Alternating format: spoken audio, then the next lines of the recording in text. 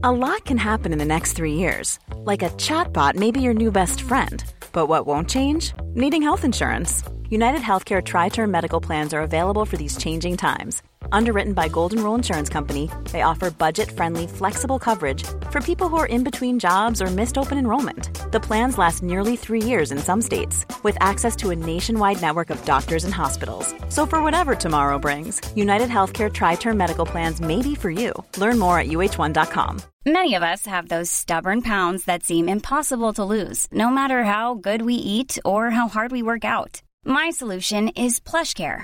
PlushCare is a leading telehealth provider with doctors who are there for you day and night to partner with you in your weight loss journey. They can prescribe FDA-approved weight loss medications like Wegovy and Zepbound for those who qualify. Plus, they accept most insurance plans. To get started, visit plushcare.com/weightloss. That's plushcare.com/weightloss. Quality sleep is essential. That's why the Sleep Number Smart Bed is designed for your ever-evolving sleep needs. Need a bed that's firmer or softer on either side? Helps you sleep at a comfortable temperature? Sleep Number Smart Beds let you individualize your comfort, so you sleep better together. J.D. Power ranks Sleep Number #1 in customer satisfaction with mattresses purchased in-store. And now, save 50% on the Sleep Number Limited Edition Smart Bed for a limited time. For J.D. Power 2023 award information, visit jdpower.com/awards. Only at a Sleep Number store or sleepnumber.com.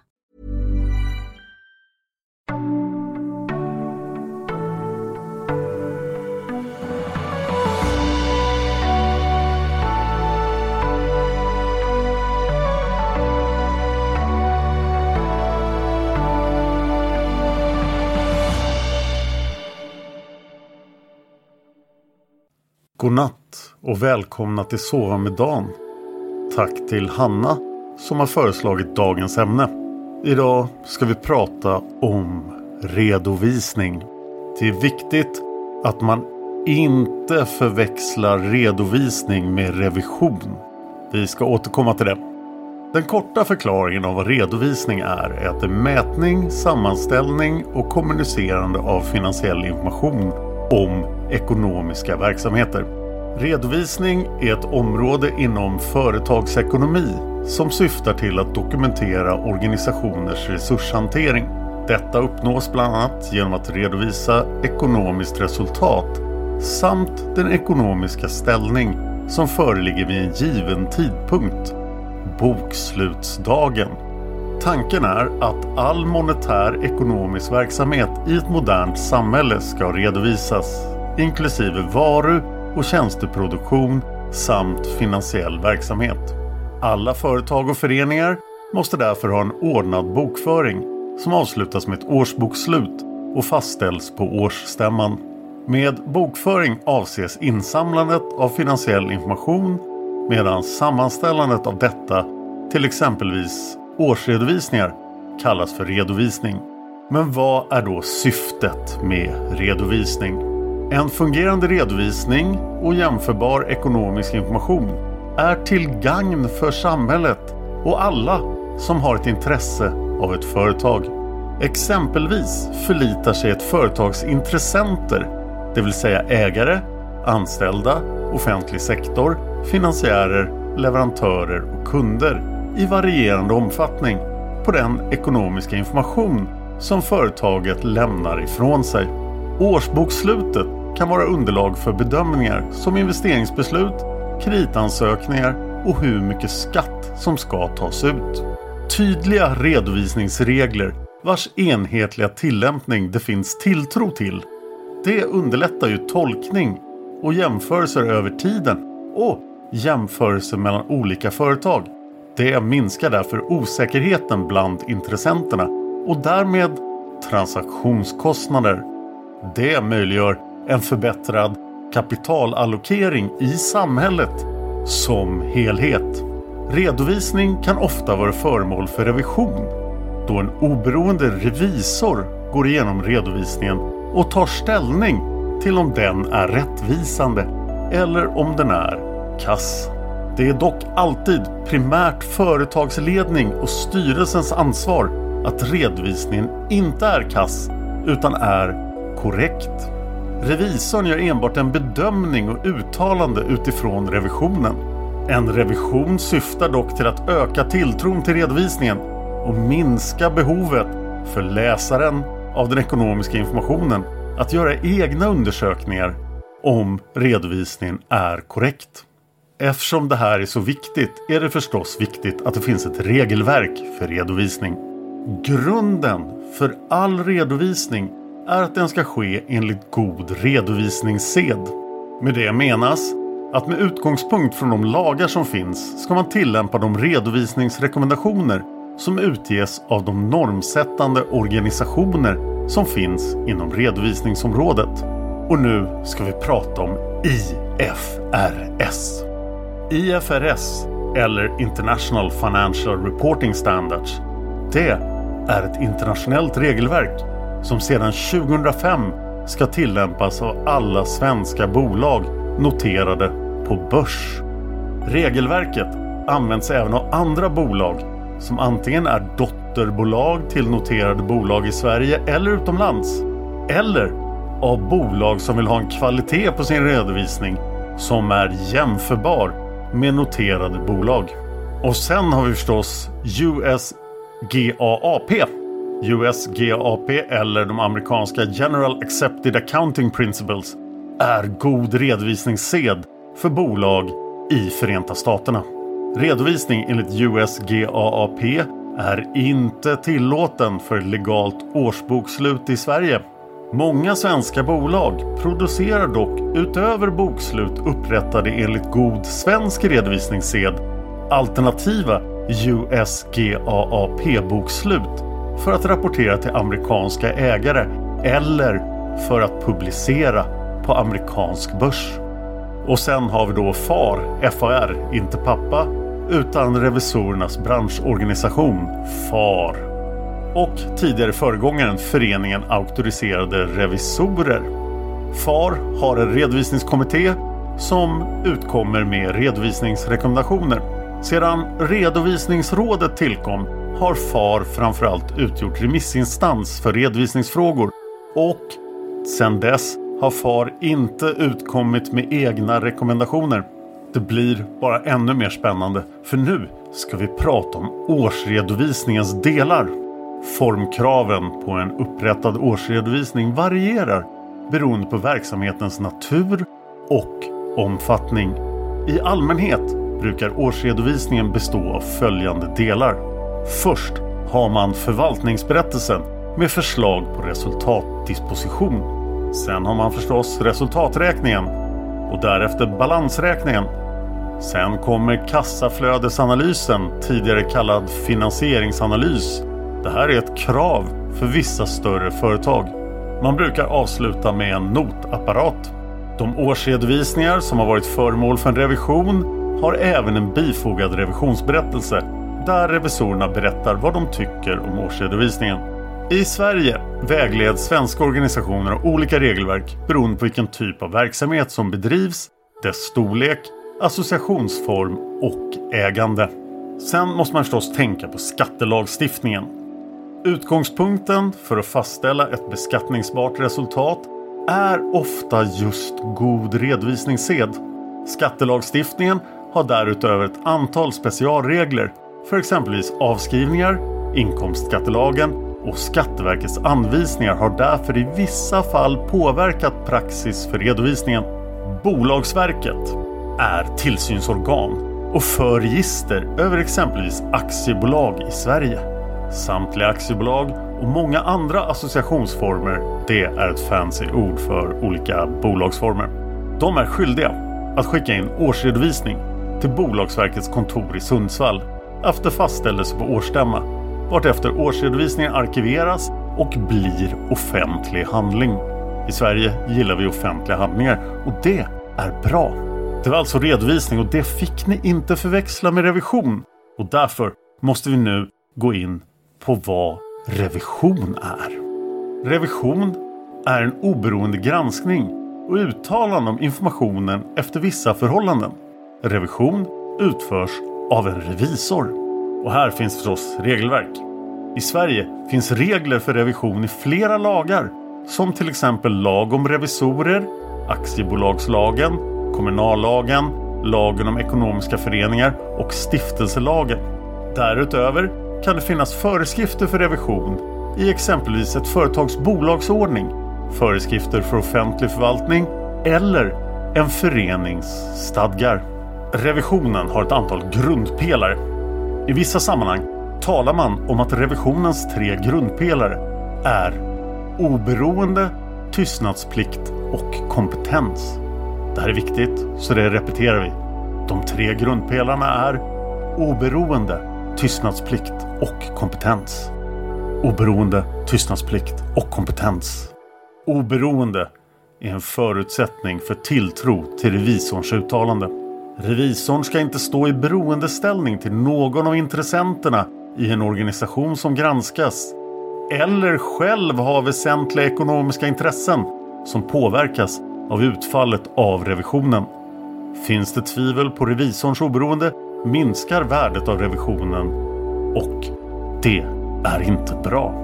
Den andra grundpelaren var ju, kommer ni ihåg vad det var? De 3 grundpelarna var oberoende, tystnadsplikt och kompetens. Tystnadsplikt är ofta en förutsättning för att revisionen ska kunna genomföras. Revisorn ska beredas tillgång till all information som behövs för att kunna utföra granskningen.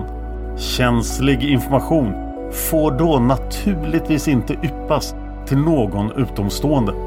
Finns tvivel på revisorns tystnad kommer inte all information att lämnas ut, vilket även det minskar värdet av revisionen. Nu har jag repeterat det så mycket så nu borde du komma ihåg den 3:e grundpelaren. Vi tar de 3 grundpelarna igen. Oberoende, tystnadsplikt och kompetens. Kompetens krävs av revisorn för att kunna dra korrekta slutsatser av den tillgängliga informationen. Revisorn måste dels vara kunnig i regelverksfrågor som till exempel redovisningsregler och skattelagstiftning, men även behärska verktyg för att kunna testa och analysera tillgänglig information. Så hur går det då till när man gör revision? Vi ska nu prata om revisionsprocessen.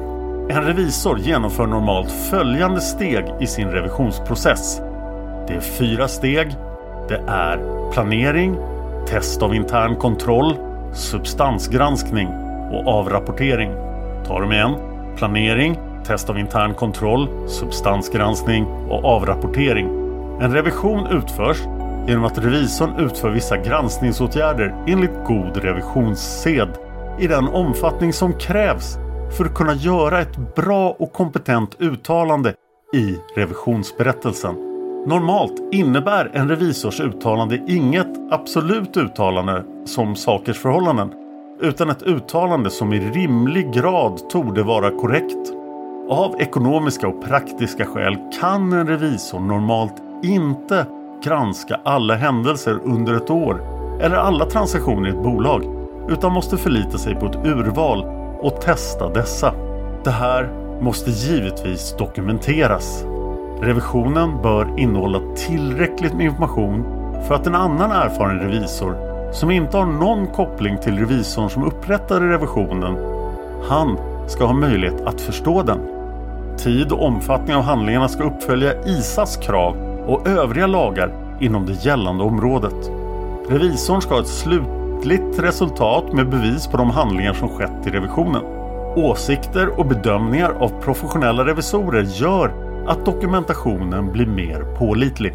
Det bör framkomma vem som har upprättat revisionen och när, vid vilken tidpunkt, samt vem som har granskat revisionsarbetet och tidpunkten då granskningen ägde rum. Viktiga ärenden mellan revisorn, ledningen samt övriga ansvariga för styrning och var diskussioner har tagit plats bör även det finnas dokumenterat i koppling till revisionen. Eftersom det kan leda till att revisionen innehåller handlingar som det inte finns övriga bevis till. Ifall revisorn upptäcker fel i revisionen bör det framkomma hur felet har uppkommit. Det kan även vara frågan om att revisionen avviker från ett krav inom ISA. I sådana fall bör orsaken till avvikelsen meddelas så att det inte ser ut som att revisionen strider avsiktligt mot lagen. Det här resulterar ju då i en revisionsberättelse. Revisionsberättelsen är sammanfattningen och huvudprodukten av revisorernas granskning av bokslutet. Revisorn samlar först till. Life is full of what-ifs. Some awesome, like what if AI could fold your laundry? And some, well, less awesome, like what if you have unexpected medical costs? United Healthcare can help get you covered with Health Protector Guard fixed indemnity insurance plans. They supplement your primary plan to help you manage out-of-pocket costs. No deductibles, no enrollment periods, and especially no more what-ifs. Visit uh1.com to find the Health Protector Guard plan for you. I'm Sandra, and I'm just the professional your small business was looking for. But you didn't hire me because you didn't use LinkedIn Jobs. LinkedIn has professionals you can't find anywhere else, including those who aren't actively looking for a new job, but might be open to the perfect role, like me. In a given month, over 70% of LinkedIn users don't visit other leading job sites. So if you're not looking on LinkedIn, you'll miss out on great candidates like Sandra. Start hiring professionals like a professional. Post your free job on linkedin.com/people today. Quality sleep is essential. That's why the Sleep Number Smart Bed is designed for your ever-evolving sleep needs. Need a bed that's firmer or softer on either side? Helps you sleep at a comfortable temperature? Sleep Number Smart Beds let you individualize your comfort, so you sleep better together. J.D. Power ranks Sleep Number #1 in customer satisfaction with mattresses purchased in-store. And now, save 50% on the Sleep Number Limited Edition Smart Bed for a limited time. For J.D. Power 2023 award information, visit jdpower.com/awards. Only at a Sleep Number store or sleepnumber.com. Med underlag och analysera de finansiella rapporterna så att de ger en väsentlig och rättvisande bild av företagets verksamhet. Efter detta ger revisorn ut en revisionsberättelse. Revisionsberättelsen är en skriftlig rapport riktad till aktieägarna som understöds av en regelbunden och fullständig dokumentation av revisionen. Revisionsberättelsen ska innehålla ett inledande avsnitt, ett avsnitt om styrelsen samt ledningens ansvar för redovisningen. Dessutom ska en revisionsberättelse innehålla en beskrivning av revisorns uppgifter och plikter samt revisorns slutsatser. Avslutningsvis innehåller revisionsberättelsen datum och underskrifter. Revisionsberättelsen kan antingen uttalas i standardformat eller som ett modifierat uttalande. Och vad är då det? För att förstå det modifierade uttalandet måste vi först tala om det omodifierade uttalandet, alltså uttalandet i standardformat. Revisorn använder sig av en revisionsberättelse i standardformat då de finansiella rapporterna följer lämpliga ramverk, till exempel ISA 700, inom alla områden och poster som anses vara väsentliga. Revisionsberättelse i standardformat kan ges då revisorn kan ge alla uttalanden som lagen kräver utan att berättelsen innehåller några tilläggsuppgifter. Sen kan man även göra övriga upplysningar till uttalandet i standardformat. Revisionsberättelsen följer uttalandet i standardformat men med en förklaring av poster av särskild betydelse eller enbart övrig information som kan vara avgörande för förståelsen av årsredovisningen. Dessa upplysningar påverkar inte uttalandet. Avsnittet om övriga upplysningar kommer då direkt efter konklusionsavsnittet. Nu när vi förstår uttalanden i standardformat ska vi prata om modifierat uttalande. Då bokslutet inte ger tillräckliga eller riktiga upplysningar om företagets verkliga läge ger revisorn ut en modifierad revisionsberättelse. Revisorn framställer ett modifierat uttalande av revisionsberättelsen då det har förekommit begränsningar i revisionen eller då det uppkommer en avvikelse från lagar och ramverk som bör följas vid finansiell rapportering. Begränsningar i revisionen uppkommer då revisorn saknar tillräckligt med lämpliga underlag som skulle kunna stödja konklusionen av revisionen.